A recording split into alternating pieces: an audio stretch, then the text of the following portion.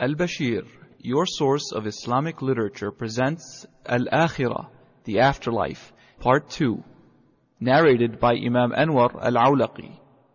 Alhamdulillah, wa salatu wa salam ala Sayyidina Muhammad wa ala alihi wa sahbihi wa sallam. Tonight, inshallah ta'ala, we'll talk about the situation of the Muslim sinners, Asat al-Mu'mineen, the Muslims who committed specific sins. Allah subhanahu wa ta'ala in Quran and in Sunnah mentioned that a few sins have specific punishments on the day of judgment. And we're not talking about nar, and we're not talking about Jannah yet.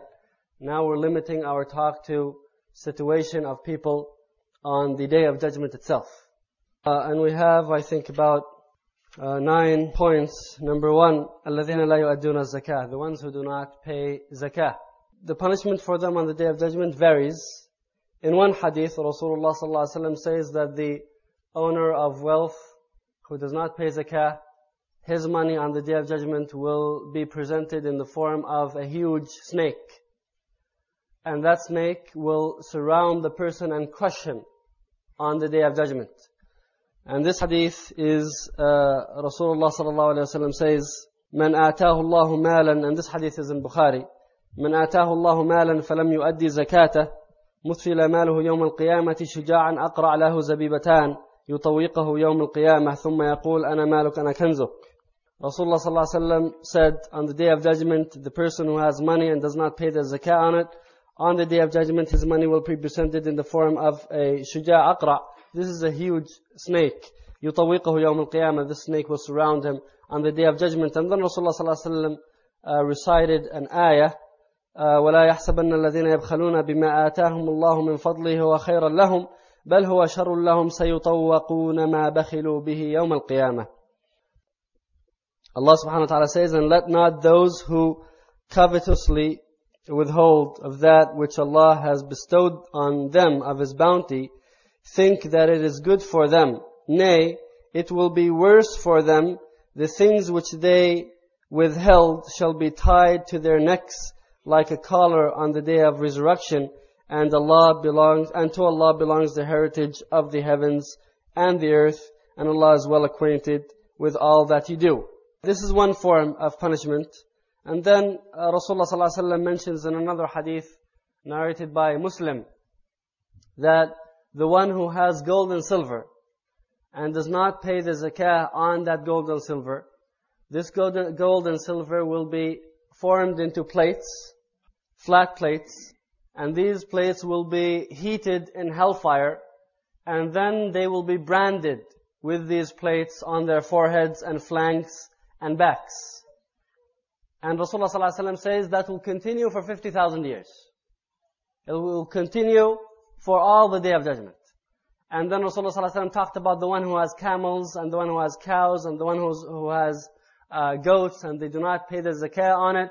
On the day of judgment, they would be laying down on a flat land, and these camels or cows or goats or whatever it is will be running over them, stampeding and crushing them with their hoofs and biting them with their mouths. Rasulullah ﷺ says, فِي يَوْمٍ كَانَ مِقْدَارُ 50,000 سَنَةً, in a day which is 50,000 years long. To withhold a miser small amount of money and then suffer for 50,000 years. It's not worth it at all. Because you're not going to have barakah in that money to start with in dunya. And then you're going to pay the price for it in akhirah. And this money that was withheld in dunya, and you're going to spend it sooner or later. And if you don't spend it, then you're going to leave it behind. This money, you would pay the price for it and suffer for 50,000 years, which is longer than your life in dunya. Therefore, really, we need to have very flexible hands when it comes to money. Give, and Allah subhanahu wa ta'ala will give. Allah subhanahu wa ta'ala, when you were created, you didn't have any wealth whatsoever. No pockets, nothing, no bank account, nothing. And Allah subhanahu wa ta'ala provided you with what you have today. Allah is the one who gave it to you. Allah can take it, and Allah can give more. And Allah subhanahu wa ta'ala created you and created with you your rizq. So you're going to get it sooner or later. Number 2, the second type of sin, which has a specific punishment on the day of judgment. And it's very dangerous, extremely dangerous. And it is the cause of the wrath of Allah subhanahu wa ta'ala on His worst creation, and that is Iblis. And this sin is al-kibr, arrogance. This sin is what caused Iblis to go from the high level and rank to being the lowest. It is because of arrogance. أَنَا خَيْرٌ مِّنْهُ, I'm better than him. خَلَقْتَنِي مِنْ نَارٍ وَخَلَقْتَهُ مِنْ طِينٍ. He created me from fire and created him from dirt. I'm better than him. Arrogance. This sin is very horrible and very dangerous. It's so dangerous that Rasulullah ﷺ says, مَنْ كَانَ فِي قَلْبِهِ مِثْقَالَ ذَرَّةٍ مِنْ كِبْرٍ لَمْ يُرُحْ رَائِحَةَ الْجَنَّةِ. Whoever has even an equivalent of a small grain of arrogance in his heart will not even smell paradise. If you have an equivalent of mithqal dharra. Dharra is an atom or the smallest it could get. If that small amount of arrogance is in the heart, that person will not even smell paradise, meaning you wouldn't even get close to it, let alone get in. Rasulullah ﷺ says, يحشر المتكبرون أمثال الذر يوم القيامة في صور الرجال يغشاهم الذل من كل مكان. Rasulullah ﷺ says, the arrogant will be assembled on the day of judgment in the forms of men, but the sizes of ants. يغشاهم الذل من كل مكان. Humiliation will come to them from every direction. الذر is the very small type of ants. You know, ants are different sizes. There is this size that is very small, it's called dhar. Because the other ant is called a naml. But this very small ant is called dhar. That is the size these arrogant people will come in on the day of judgment. They are human beings, in the form of a human being, but the size of an ant. يَغْشَاهُمُ الذُّلْمُ مِنْ كُلِّ مَكَانٍ. Humiliation will come to them from every direction. Because they will be stepped on by everyone. People are just walking, they don't even see them. Running. People are not walking on the day of judgment, they're running. And they're stepping over these small human beings. You see, arrogance, one of the reasons this is such a major sin is because in itself arrogance is a lie. You're putting on a fake personality. Whoever has arrogance is actually lying. Why? Because as a creation, we are humble. We are humble because we're the creation of Allah. And Allah is the one who gives us value. Otherwise we would be worthless. We would be nothing. هل أتى على الإنسان حين من الدهر لم يكن شيئا مذكورا. A time has came on the human being when he was nothing. There was a time when we were nothing, we were non-existent. Allah subhanahu wa ta'ala gives us value. And we don't get this value except from Him. So we are humble. And we should continue being humble. Whenever we're arrogant, we're claiming something that doesn't really belong to us. And that's why it's a lie. And this lie will be exposed on the day of judgment, and they will come in the form they deserve. They don't deserve the value, so Allah subhanahu wa ta'ala will devalue them. And they will come in the form of ants. And that's why Rasulullah sallallahu alaihi wasallam says, أخنع الأسماء عند الله يوم القيامة رجل تسمى بملك الأملاك. The worst name, the most humiliated and belittled name on the day of judgment is the name of a man who called himself in dunya the King of Kings. This will be the most humiliated and belittled name on the day of judgment. Allahu alam who this exactly refers to, but there was a time in Persia where the king used to call himself Shahanshah, which means the King of Kings. On the day of judgment, this king will come in a form of ant and everybody is stepping over that king. That person is claiming to be the King of Kings and he's in such a form of humiliation, so that name will be an additional humiliation because claiming something that doesn't belong to the person. Number 3, there are some sins, if a person commits, Allah subhanahu wa ta'ala will not speak to that person on the day of judgment. And there are few sins that would cause this to happen. Allah subhanahu wa ta'ala says, إِنَّ الَّذِينَ يَكْتُمُونَ مَا أَنزَلَ اللَّهُ مِنَ الْكِتَابِ وَيَشْتَرُونَ بِهِ ثَمَنًا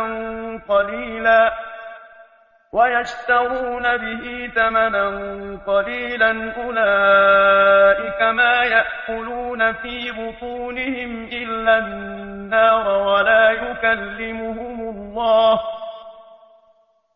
ولا يكلمهم الله يوم القيامة ولا يزكيهم ولهم عذاب أليم أولئك الذين اشتروا الضلالة بالهدى والعذاب بالمغفرة فما أصبرهم على النار.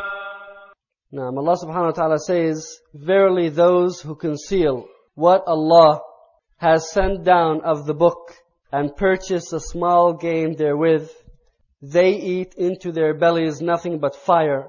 Allah will not speak to them on the day of resurrection, nor purify them, and theirs will be a painful torment. Those are they who have purchased error at the price of guidance and torment at the price of forgiveness. So how bold they are to the fire. These are the ones who conceal the knowledge of Islam. They have the knowledge, but they conceal it. إِنَّ الَّذِينَ يَكْتُمُونَ مَا أَنزَلَ اللَّهُ مِنَ الْبَيِّنَاتِ. The ones who conceal the verses that Allah subhanahu wa ta'ala revealed and the truth. This will be their punishment. On the day of judgment, Allah subhanahu wa ta'ala will not speak to them. In another hadith, مَنْ أُوتِيَ عِلْمًا فَكَتَمَهُ أُلْجِمَ بِلِجَامٍ مِنْ نَارِ يَوْمِ الْقِيَامَةِ. Rasulullah sallallahu alaihi wasallam says, the one who is given knowledge and then conceals it, Allah subhanahu wa ta'ala will conceal their mouths with fire on the day of judgment. Knowledge has been revealed by Allah subhanahu wa ta'ala for the purpose of conveying it. So what use is the knowledge if one conceals it in themselves and doesn't convey it? And there's a principle of fiqh which says, لا يجوز تأخير البيان عن وقت الحاجة. It's not allowed to delay conveying the message past its time. If there's a need for a message to be known right now, then it should be delivered. You can only delay it if there's an excuse. For example, you see a particular sin in front of your eyes. You need to bring awareness to the people that this is a mistake. If you do not, you must have a justification for delaying it. There must be a justification. Maybe the justification could be that you're afraid if you tell them the truth, their revolt against it would cause a greater munkar, would cause a greater evil. But otherwise, the general rule is that لا يجوز تأخير البيان عن وقت الحاجة. You cannot delay conveying the message past its time. And that's a very well-known principle of Sharia. Rasulullah sallallahu alaihi wasallam mentions, and I mentioned this hadith, من سئل عن علم فكتمه ألجم يوم القيامة بالجام من نار. And there's another ayah. Allah subhanahu wa ta'ala says, إن الذين يشترون بعهد الله وأيمانهم ثمنا قليلا أولئك لا خلاق لهم في الآخرة ولا يكلمهم الله ولا ينظر إليهم يوم القيامة ولا يزكيهم ولهم عذاب أليم. Allah subhanahu wa ta'ala says, verily those who purchase a small gain at the cost of Allah's covenant and their oaths, they shall have no portion in the hereafter, neither will Allah speak to them, nor look at them on the day of resurrection, nor will He purify them, and they shall have a painful torment. This is talking about the ones who sell their religion for a worldly benefit, return. So you compromise in your religion, you give something in return to something of religion. An example of this would be the ulama al-sultan, the scholars of the sultan. Sultan is the leader, whether it's a king or president. These would be scholars who give a fatwa to please the king or the president. And they're using their religion to justify the falsehood and evil. The punishment of this is that Allah subhanahu wa ta'ala will not speak to them on the day of judgment and will not purify them. وَلَا يُزَكِّيهِمْ وَلَهُمْ عَذَابٌ أَلِيمٌ. And they will receive a severe punishment and torment. Also, it would be included in this, وَيَشْتَرُونَ بِعَهْدِ اللَّهِ وَأَيْمَانِهِمْ. The ones who make an oath in the name of Allah and they lie. They use the name of Allah subhanahu wa ta'ala for a lie. So for example, it would be a person saying, in the name of Allah, I did this, and that's a lie. So they're using the name of Allah subhanahu wa ta'ala to justify their lie. This would also be included in this ayah. And there are many ahadith that Ibn Kathir mentions under this category. Ibn Kathir mentions these ahadith as a tafsir of this ayah. And this first hadith is narrated by Muslim. قال رسول الله صلى الله عليه وسلم ثلاثة لا يكلمهم الله ولا ينظر إليهم يوم القيامة ولا يزكيهم ولهم عذاب أليم. قلت يا رسول الله من هم؟ خسروا وخابوا. قال وأعاده رسول الله 3 مرات. قال المسبل والمنفق سلعته بالحلف الكاذب والمنان. Abu Dharr radiallahu anhu, and this hadith is narrated by Muslim, he heard Rasulullah sallallahu alaihi wasallam say, there are 3 people whom Allah subhanahu wa ta'ala will not speak to, and will not look at, and will not purify, and will punish them. Abu Dharr said, who are they? Rasulullah sallallahu alaihi wasallam repeated that 3 times. And when Rasulullah repeats something, it's to turn attention of the people. And then Rasulullah sallallahu alaihi wasallam said that these 3 people are al-musbil. Al-musbil is the one who has long clothes, dragging below the ankle. There's another hadith that specifies that this punishment is to the one who drags their clothes below the ankle for khuyala. Khuyala means pride and arrogance. And then the second person, Rasulullah sallallahu alaihi wasallam said, al-munfiq sil'atahu bil-half al-kadhib. The one who sells by false and lying oath. An example would be, wallahi, this cost me $10, and it really only costed you $5. So you're making an oath in the name of Allah subhanahu wa ta'ala to sell something. Allah subhanahu wa ta'ala will not speak to this person.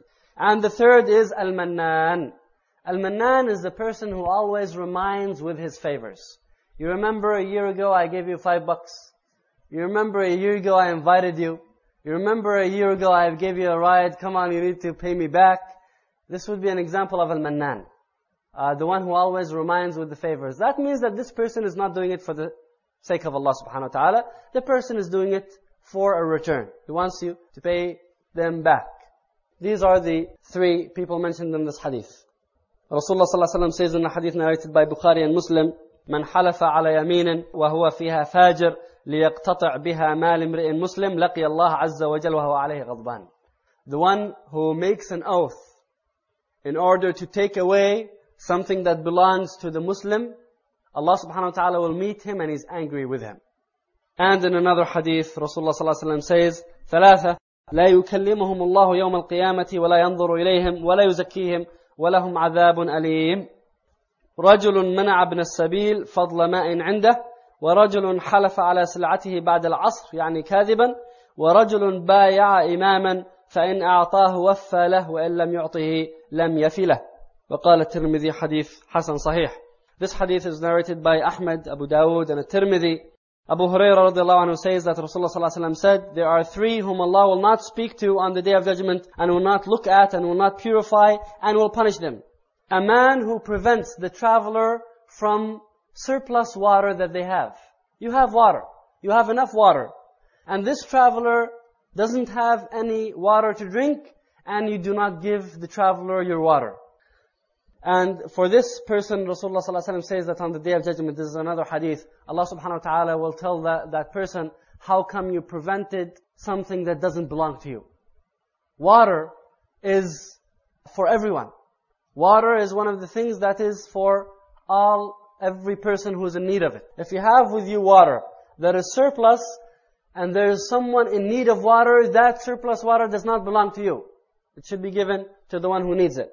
The next, Rasulullah sallallahu alaihi wasallam says, وَرَجُلٌ حَلَفَ عَلَى سِلْعَتِهِ بَعْدَ الْعَصْرِ يعني كاذبا. Someone who makes an oath on their merchandise after Asr. What does this mean? After Asr, you make an oath on your merchandise. Usually the business day used to be they would work during the daytime. By afternoon, by Asr, if you didn't sell, that means that most likely you're going to take this stuff with you at home. You're going to take it back to the storage.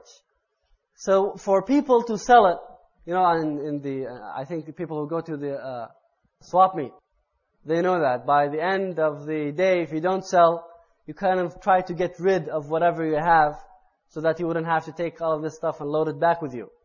This person is trying to get rid of this additional surplus merchandise that they have, so they make an oath on that merchandise and they say, wallahi, it cost me this, wallahi. And they try to sell it by using oaths and by using the name of Allah until they get it sold. And they're lying in all of these oaths. Previously, people used to work throughout the daylight, from morning until Maghrib. Now we have work day that is shorter. And we always complain that we're not able to fulfill our Islamic duties because we have work from 8 till 5 or from 9 till 4. Well, people before don't think that they used to have office hours for 3 hours or for 4 hours. They used to work in their farms from Fajr until Maghrib. And they used to work in the market from Fajr until Maghrib. Nevertheless, they still made jihad and they still made Qiyam al-Layl and they still read Quran and they memorized it and they learned. Allah subhanahu wa ta'ala put barakah in their time because they had the true intention. تَقُوا اللَّهُ وَيُعَلِّمُكُمُ اللَّهُ. Have taqwa and Allah will teach you. Allah will provide knowledge for you. But the point is that we have to have the intention, the ikhlas to do, and Allah will help. وَرَجُلٌ بَايَعَ إِمَامًا فَإِنْ أَعْطَاهُ وَفَّى لَهُ وَإِنْ لَمْ يُعْطِهِ لَمْ يَفِي لَهُ. And someone who gives bay'ah to the imam is who's the imam? The khalifa or the leader. You give the imam bay'ah. Now if the imam provides you and takes care of you, then you fulfill your bay'ah. If the imam does not pay you and take care of you, you give it up. So the matter is money. And that is the case with some of Al-Arab who became Muslim. They would go with whoever pays more. If they get paid by Rasulullah ﷺ, they're Muslim. If the Yahud call them to their side and they pay them more, they go with the Yahud. So they change allegiance according to who pays more. And this is a habit which Allah subhanahu wa ta'ala will not speak to the people if they do on the Day of Judgment. Some other sins, Rasulullah ﷺ says, ثلاثة لا يكلمهم الله يوم القيامة ولا يزكيهم ولا ينظر إليهم ولهم عذاب أليم شيخ زان وملك كذاب وعائل مستكبر. This hadith is narrated by Al-Bukhari. This hadith is narrated by Muslim. There are 3 whom Allah will not speak to, will not stare at, and will not purify and will punish. Shaykhun Zani, an old man who commits zina, adultery or fornication. Malikun Kadhab, a king that is a liar. And number 3, A'ilun Mustakbir. A'il is a poor person, Mustakbir is arrogant. So again, an old man who commits zina, a king who lies, and a poor person who is in need and is arrogant. What is the common thing among these 3? There's no need for them to commit this sin. There's no urge to commit this sin. Shaykh Zanin, an old man who's committing zina, who has already passed the age of immaturity and past the age of these strong desires, and this old man is still insisting on committing zina. So the urge is very weak, nevertheless the person is doing zina, so that's a proof that really it's not a matter of shahwa, desire, but it's a matter of insisting on doing falsehood. Malikun Kadhab, this is a king who has the power and is lying. The liar is usually trying to get out of trouble because of weakness. A person lies because they're in a position of weakness, they want to get out of trouble by lying. This is a king who has all the power and is still lying. So there's no urge to commit the sin. And then finally, A'lam Mustakbir. You have nothing, you're still arrogant. This is the common thing among the 3, that there's no urge to commit this sin. Nevertheless, they do commit the sin. That shows that there's very little wara'. There's very little righteousness in the heart. ثلاثة, and this hadith is narrated by Ahmad, An-Nasa'i, and Mustadrak al-Hakim. ثلاثة لا ينظر الله إليهم يوم القيامة العاق لوالديه والمرأة المترجلة المتشبهة بالرجال والديوث. 3, Allah will not look at them on the Day of Judgment. العاق لوالديه, the one who is cruel to their parents and disobedient. المرأة المترجلة المتشبهة بالرجال, the masculine woman who's imitating men. And الديوث. الديوث is the cuckold, but it's also a little bit broader meaning than that. It's any man who has no jealousy. For example, if a man has a sister or a wife or a mother who's committing indecencies, and that man doesn't mind, that man is called the youth. So these 3 men, Allah subhanahu wa ta'ala will not look at on the Day of Judgment. Al-'aqu liwalidayh, and this is a major sin, and Allah subhanahu wa ta'ala mentioned al-birr bil-walidayn, righteousness to the parents, right after He mentioned ibadah to Allah. Right after Allah mentioned worship Allah, Allah subhanahu wa ta'ala mentioned being dutiful to the parents. And then the next thing, al-mar'a al-mutarajjal al-mutashabbaha bil-rijal, the masculine woman, the woman who is trying to be like a man. There's many of these today. This is becoming, this is an illness and a disease that is getting widespread. This is also a sin where Allah subhanahu wa ta'ala will not speak to the person who does it. And then at the youth. Number 4, what will be the situation of the rich and the extravagant. This hadith is narrated by Tirmidhi and Ibn Majah and Al-Hakim. أن رسول الله صلى الله عليه وسلم قال لأحد أصحابه كف عنا جشاءك فإن أكثرهم شبعا في الدنيا أطولهم جوعا يوم القيامة. There was one man sitting with Rasulullah صلى الله عليه وسلم, and this man was burping. Rasulullah صلى الله عليه وسلم said, كف عنا جشاءك. Keep your burping away from us. The ones who fill their stomachs the most in dunya will suffer hunger the most on the Day of Judgment. The more you fill your stomach in dunya, the more you would suffer from hunger on the Day of Judgment. And Rasulullah ﷺ says in another hadith, narrated by Al-Bukhari and Muslim, إِنَّ الْمُكْثِرِينَ هُمَ الْمُقِلُّونَ يَوْمَ الْقِيَامَةِ إِلَّا مَنْ أَعْطَاهُ اللَّهُ خَيْرًا فَنَفَحَ فِيهِ بِيَمِينِهِ وَشِمَالِهِ وَبَيْنَ يَدَيْهِ وَوَرَائِهِ وَعَمَلَ بِهِ فِيهِ خَيْرًا. Abu Dharr says in the hadith narrated by Bukhari and Muslim, the ones who have the most wealth in dunya will be with the least rewards on the Day of Judgment. Except, so there is an exception. And these are the ones whom Allah subhanahu wa ta'ala has given wealth and they spent it right, left, front and behind. They spend it and they do good with it. And another hadith that complements this one, الْأَكْثَرُونَ هُمُ الْأَسْفَلُونَ يَوْمَ الْقِيَامَةِ إِلَّا مَنْ قَالَ بِالْمَالِ هَكَذَا وَهَكَذَا وَكَسْبُهُ طَيِّبٌ. Rasulullah ﷺ says, the ones with the most are the ones who are lowest on the Day of Judgment, except the ones who spend it here and there, and they receive it by halal means. So the way they acquire the money is halal, and the way they spend it is also in righteousness. So money in itself doesn't carry a tag that says that it's evil. Money in itself is not evil. In fact, Allah subhanahu wa ta'ala called money in Quran khayra, khayr. And Rasulullah sallallahu alaihi wasallam called it in this hadith khayr. Money in itself is called good. Khayr is good. وَانْفِقُوا مِنْ طَيِّبَاتِ مَا كَسَبْتُمْ. Spend of the goods which Allah has given you. So Allah called it good. So Allah actually gave very good titles to money. It's good, it's khayr, it's a beneficial zina, which is the adornment of this life. It only becomes bad when it's used in a wrong way. So it's a tool. It's a tool that could be used both ways. You could use it for good and you could use it for evil. Just like knowledge, just like health, just like any other rizq that Allah subhanahu wa ta'ala gives you. But we need to keep in mind that money continuously needs to be purified. You always need to purify it so that it remains pure and it remains as good. And that is by spending it, right and left, spending. And we know that some of the most prominent Sahaba radiallahu anhum were quite wealthy. Uthman ibn Affan was one of the wealthiest of the Muslims. And Abdurrahman ibn Auf might have been the wealthiest of the Muslims. He was one of the 10 who were given the glad tidings of paradise while they were still in dunya. Abdurrahman ibn Auf. And as Zubayr ibn Awam was also wealthy, Umar ibn Khattab and Abu Bakr, they were also pretty well off.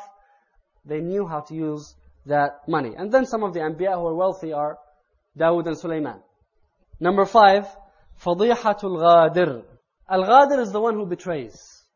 Rasulullah ﷺ says in the hadith narrated by Muslim, إِذَا جَمَعَ اللَّهُ الْأَوَّلِينَ وَالْآخِرِينَ يَوْمَ الْقِيَامَةِ يُرْفَعُ لِكُلِّ غَادِرٍ لِوَاءٍ فَقِيلَ هَذِهِ غَدْرَةُ فُلَانٍ ابْنُ فُلَانٍ. On the Day of Judgment, when Allah assembles all of the people, from the beginning and the end, all of humanity, the one who betrays will be carrying a banner, a flag, that says that this man is a betrayer. Because that person betrayed someone, this person will be exposed on the Day of Judgment in front of everyone, and he will have to carry this flag. And actually in another hadith, it says that this flag will be coming out from the back of the person, and that person will be going around with this banner. Now the size of the banner and the height of it depends on how bad the betrayal was. Rasulullah ﷺ mentions in another hadith, عَلَى قَدْرِ غَدْرَتِهِ. According to the size to how big the betrayal was, that's how big the banner will be. And then Rasulullah ﷺ says in a hadith narrated by Muslim also, لِكُلِّ غَادِرٍ لِوَاء يَوْمَ الْقِيَامَةِ يُرْفَعُ لَهُ بِقَدْرِ غَدْرَتِهِ أَلَا وَلَا غَادِرْ أَعْظَمْ غَدْرًا مِنْ أَمِيرْ عَامَّةٍ. Rasulullah ﷺ says on the Day of Judgment, every betrayer will be carrying a banner, and their banners will be according to how bad their betrayal was. And there is no betrayal greater than the betrayal of Amir Amma. Who's Amir Amma? The Khalifa. Amir Amma is the leader of the masses.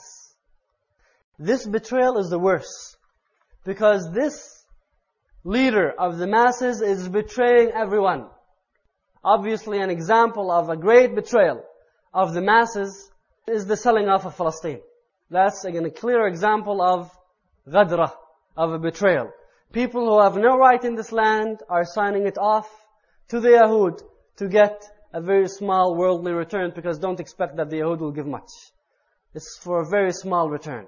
And they're selling out Palestine. And then number 6, al-ghalul.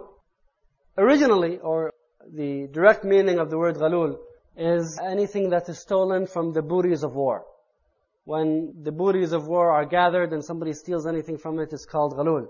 But it would include also a general definition of the word. It would include anything that is taken without right. I mean, you take something that doesn't belong to you. You take something that you shouldn't have taken. The punishment of this, Allah subhanahu wa ta'ala says in Quran, وَمَنْ يَغْلُلْ يَأْتِ بِمَا غَلَّ يَوْمَ الْقِيَامَةِ. And whoever deceives his companions as regards the booty, he shall bring forth on the day of resurrection that which he took illegally. Then every person shall be paid in full what he has earned, and they shall not be dealt with unjustly. And Rasulullah sallallahu alaihi wasallam says on the day of judgment, if you have stolen a camel, you will be carrying that camel on your shoulders on the day of judgment. If you have stolen a cow, same thing. If you have stolen a goat, you will be carrying it on the day of judgment too. There is a hadith narrated by Muslim and Al-Bukhari. Rasulullah sallallahu alaihi wasallam appointed a man on zakah, amil liz-zakah. Amil liz-zakah is the one who collects zakah. Rasulullah sallallahu alaihi wasallam used to send out officers of zakah who would go out to the different parts of the Muslim world, and they have the authority to go and take out the zakah from the wealth of the people. So they would go among the cattle, and they would take the zakah out of it. They would go to the gold and silver that the people have. They would take the zakah out of it. And they were sent by Rasulullah sallallahu alaihi wasallam to collect the zakah. Rasulullah sallallahu alaihi wasallam sent this man to collect the zakah. So the man went and brought the zakah back. And he gave to Rasulullah sallallahu alaihi wasallam the zakah. He said, this is for you, and this was given to me as a gift. Rasulullah sallallahu alaihi wasallam stood on the minbar. Immediately, he went and stood on the minbar. And he said, how come I send one of you to collect the zakah, and he comes back and says, this belongs to you and this belongs to me? How about he stays at the home of his father and mother and see if he will be given any gifts? The reason why this person got gifts was why? Why was the reason? Because of the position, so that he can be lenient and easy when he's collecting the zakah. So that he can overlook. So that he could be easy. This was given with the title of a gift, but in reality it's a bribe. It's a bribe, it's not really a gift. It was given under the precept of this is a gift, but it's not really a gift, it's a bribe. Rasulullah sallallahu alaihi wasallam says, ما بال العامل نبعثه على عمل فيقول هذا لكم وهذا لي أفلا جلس في بيت أبيه وأمه فينظر أيهدى إليه أم لا والذي نفس محمد بيده لا يأتي أحدكم منها بشيء إلا جاء به يوم القيامة على رقبته إن كان بعيرا له رغاء أو بقر له خوار أو شاة تيعر. You will carry whatever you have taken on your shoulders on the day of judgment. I want to clarify this point. It doesn't mean that if you're in a position of leadership, you cannot accept gifts. Period. It's not what is meant. You can accept gifts, whoever you are, whatever position you are in. You're not allowed to accept a gift when it is given with the intention of getting favor that doesn't belong to the person. So you're overstepping your authority and you're giving the person a favor just because that person gave you the gift. That's when the gift is really a bribe. But if somebody loves you and gives you a gift, it doesn't matter if you're a leader or not. And that's why Rasulullah sallallahu alaihi wasallam said, how come he doesn't stay at home and see if we will get those gifts? Because if he did stay at home, he would not have gotten those gifts. He only got them because he was going and collecting the zakah, so the people wanted him to be easy with them and they gave him those gifts. Number 7, غاصب الأرض, the one who takes the land illegally. Rasulullah ﷺ says, مَنْ أَخَذَ مِنَ الْأَرْضِ شَيْئًا بِغَيْرِ حَقِّهِ خُسِفَ بِهِ يَوْمَ الْقِيَامَةِ إِلَى سَبْعِ أَرْضِينَ. Rahu al-Bukhari. Bukhari narrates that whoever, Rasulullah ﷺ says, whoever takes a land, piece of land that doesn't belong to them, they will be swallowed to the depths of 7 earths. That's the punishment for taking a piece of land illegally. Number 8, Dhul Wajhain. Dhul Wajhain is the double face.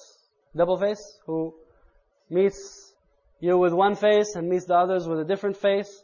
Or according to some brands and styles of it, he could meet you with one face, but after a while meet you with another face. This is Dhul Wajhain.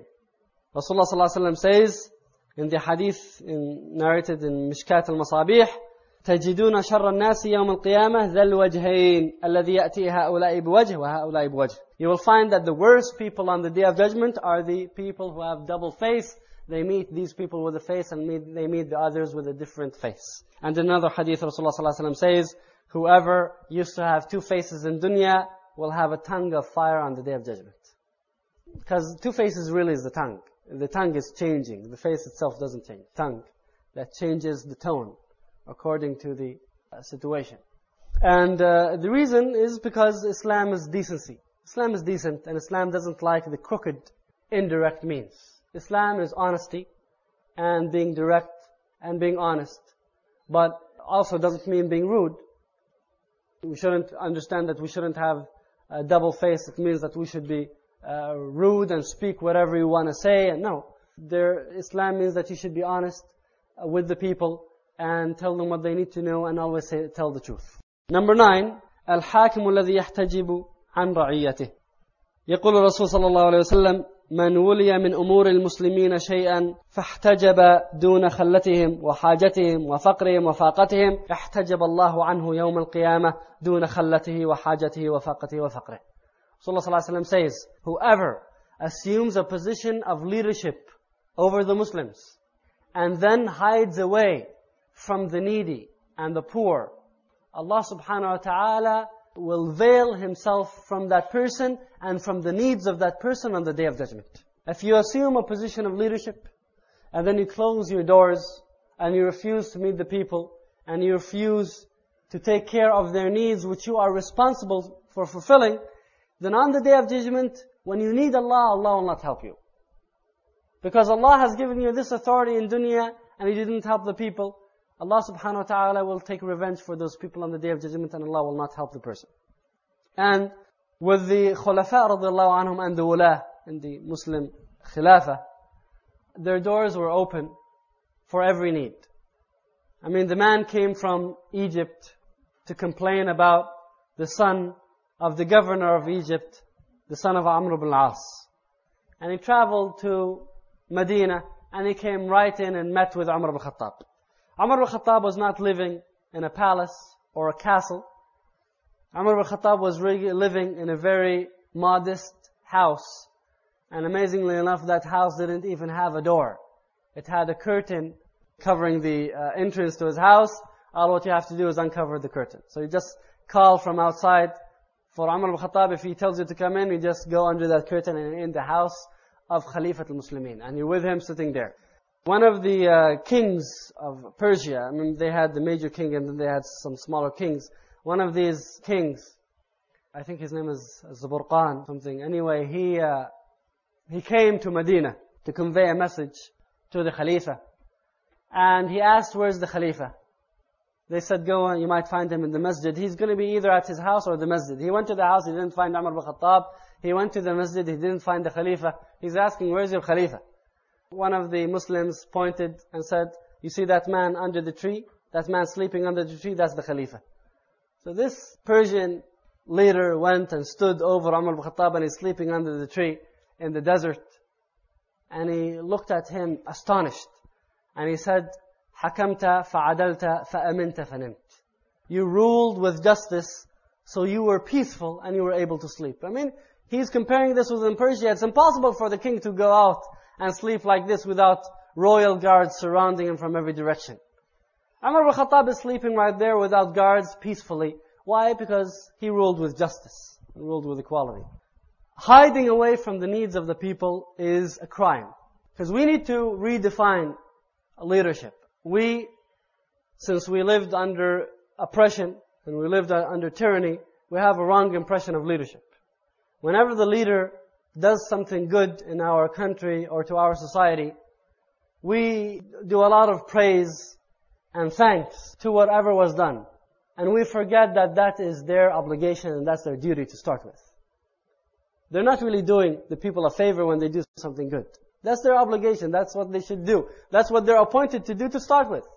And then whenever they do something wrong, we are silent and quiet as if they have the right to abuse their nations.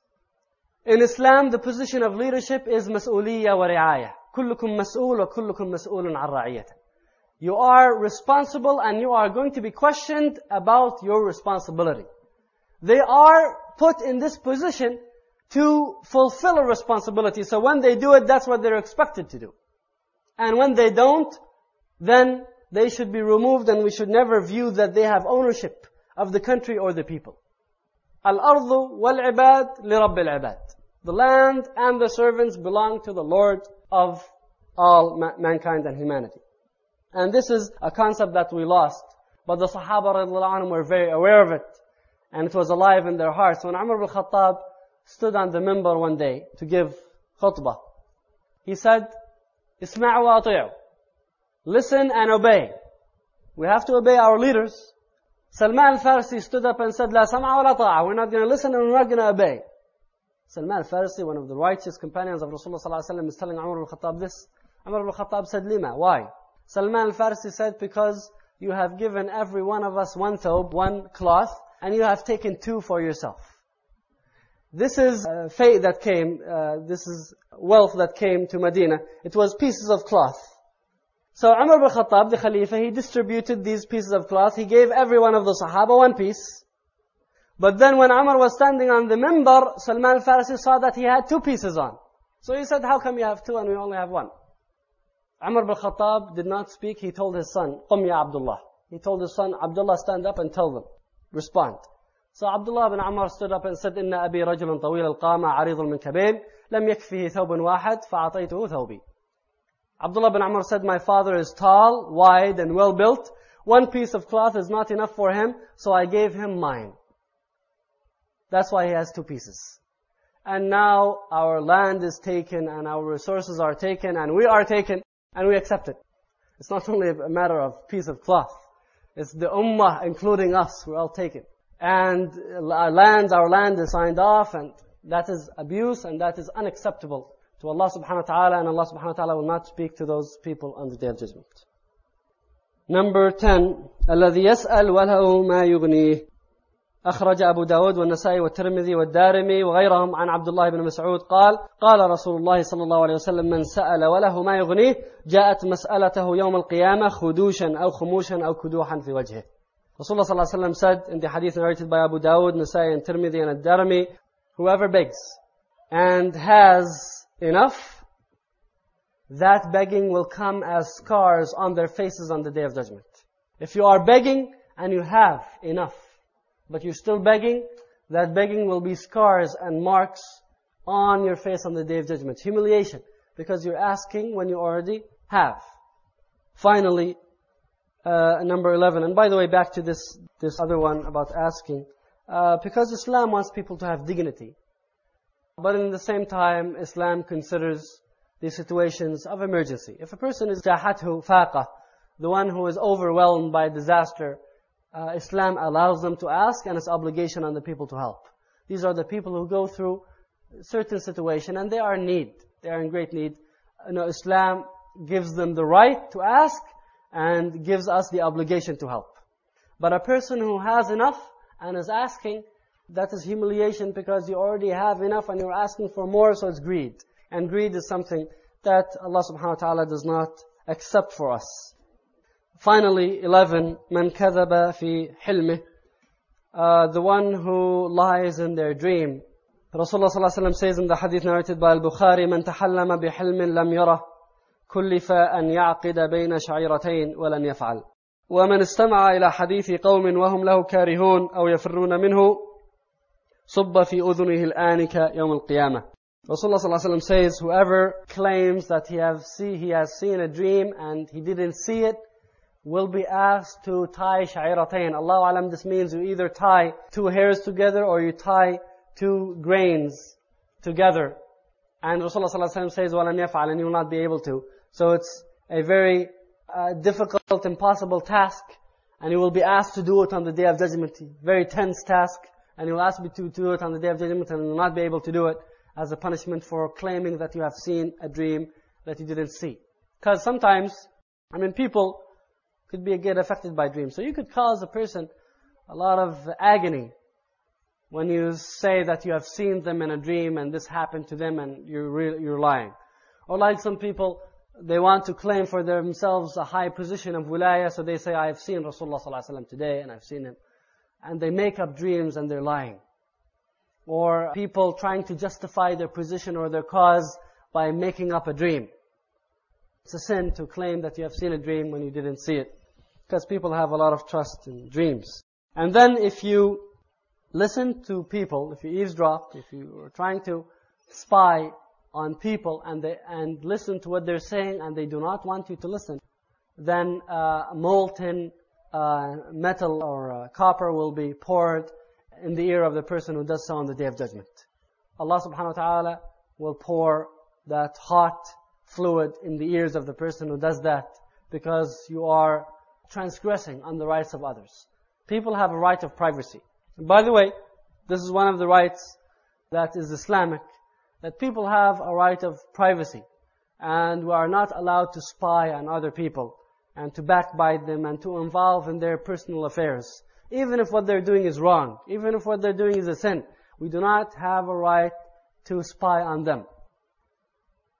If there is a person who's drinking alcohol in their house, which is a kabira, a major sin, we do not have a right to spy on them. They're doing it in the privacy of their house.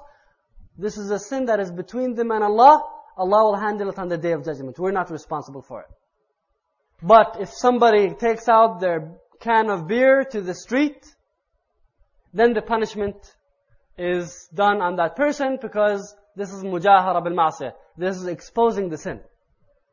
And there were people in the time of Al-Khalifa Umar bin Khattab and the time of Uthman bin Affan and maybe even the time of Abu Bakr in Medina who used to drink in their houses, who used to commit these sins in their houses, and they were never punished for it because they never did it in public. Because they were munafiqeen, there were others who were living in Medina who were Muslim by name, but they were committing these sins in the privacy of their own homes. They were left alone. Islam doesn't want the sin to be exposed. If somebody is doing it between them and Allah, maybe Allah will guide them to tawbah one day and they will get rid of that sin. And if they don't, maybe Allah subhanahu wa ta'ala will punish them for it. Maybe Allah can forgive them for it. This is in the hands of Allah subhanahu wa ta'ala. We don't know. يَغْفِرُ لِمَنْ يَشَاءُ وَيُعَذِّبُ مَنْ يَشَاءُ. Allah forgives whomever He wants and punishes whomever He wants. We talked about the situation of the عصاة المؤمنين, the believers who committed sins. Inshallah ta'ala, tonight we'll talk about حال الأتقياء, the situation of the righteous. And the ones who will be safe on the Day of Judgment. Who are they? We'll start first with the ones that were mentioned in the Quran.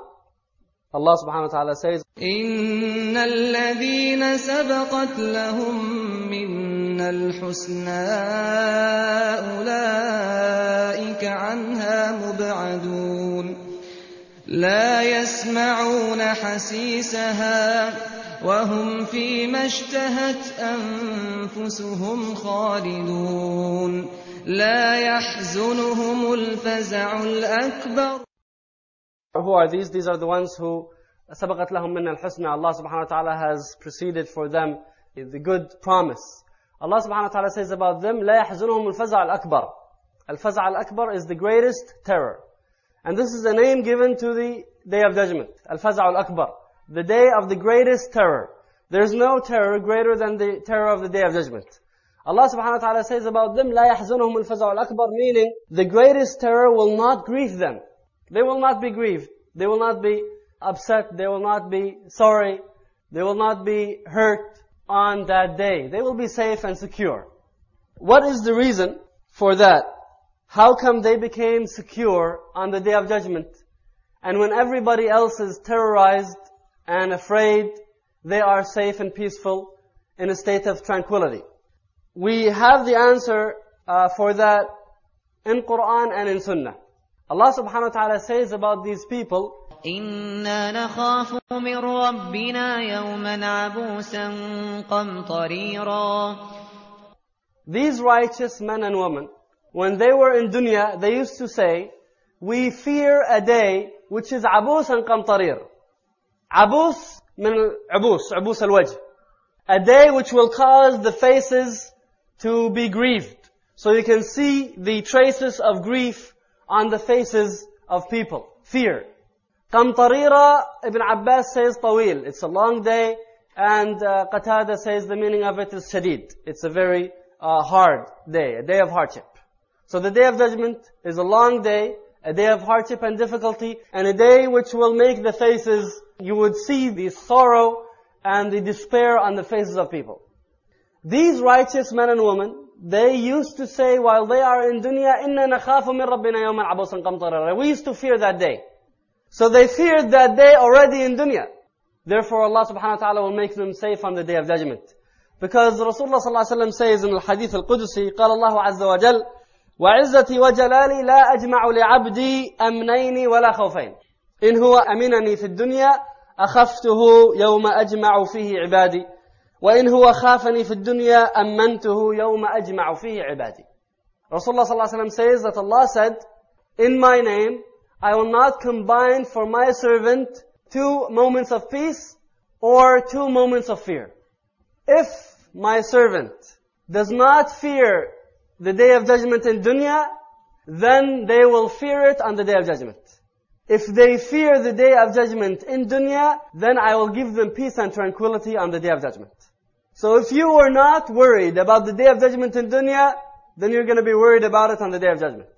But if you worried about the Day of Judgment in dunya, then you will be safe on the Day of Judgment. And it's much better to be afraid of the Day of Judgment in dunya. Because we know, the earlier the hardship, the easier it becomes in the end. If you committed a sin, it is much easier to wash away that sin when you are in dunya than it is later. Because how are the sins purified? There are more than 11 ways of purification of sins.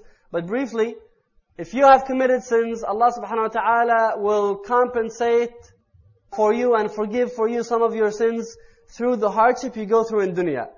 Disease, problems, disasters, any hardships that you go through, financial difficulty, all of that will wash away some of your sins.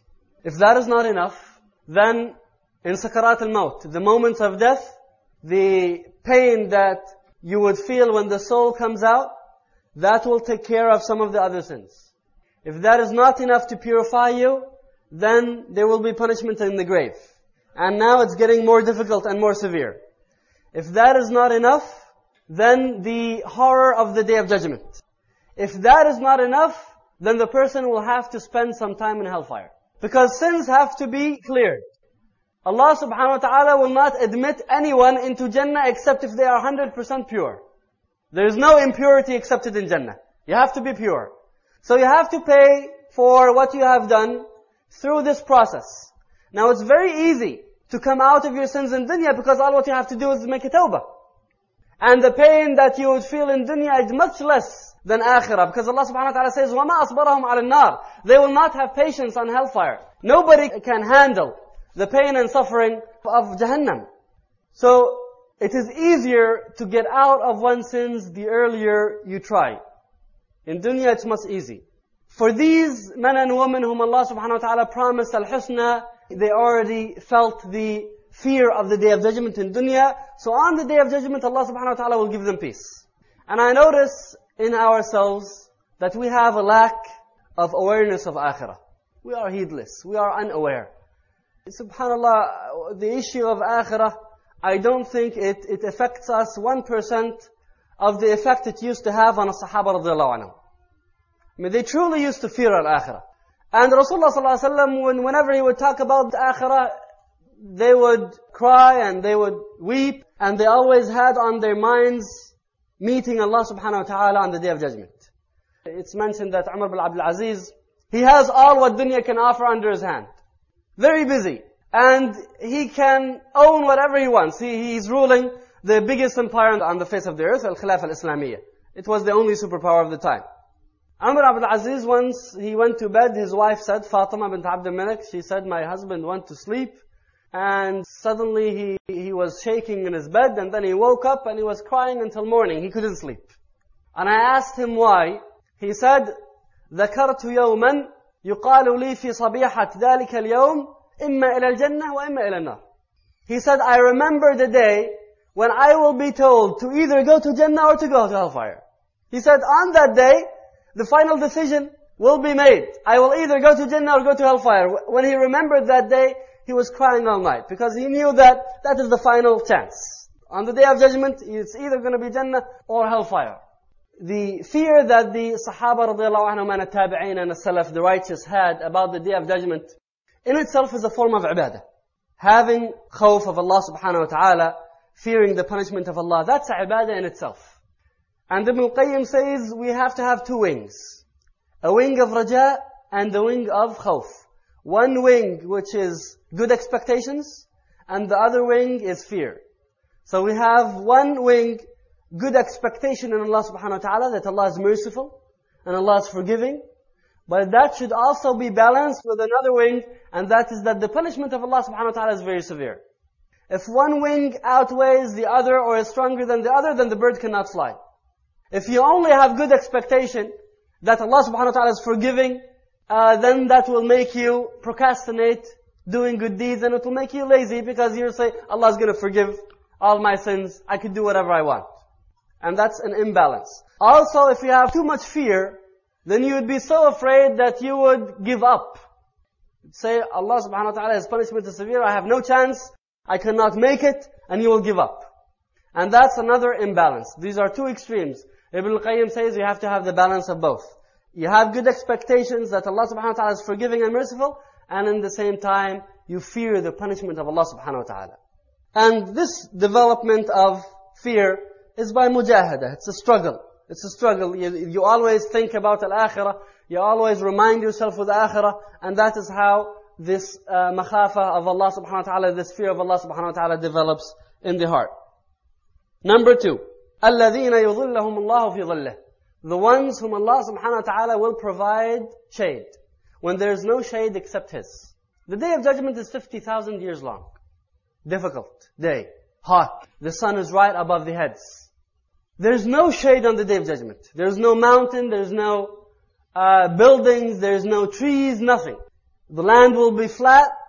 Allah subhanahu wa ta'ala says the land will be flat. You don't find any hills or anything sticking up. It will be flat, level. And there will be no shade, except under the throne of Allah subhanahu wa ta'ala. That's the only shade. And this is an exclusive group. Not anybody can join. You can't just run under the throne of Allah subhanahu wa ta'ala to get shade. This is an exclusive group. Allah subhanahu wa ta'ala will admit them according to their qualities. And what are the qualities of the people who will be provided with shade on the day of judgment?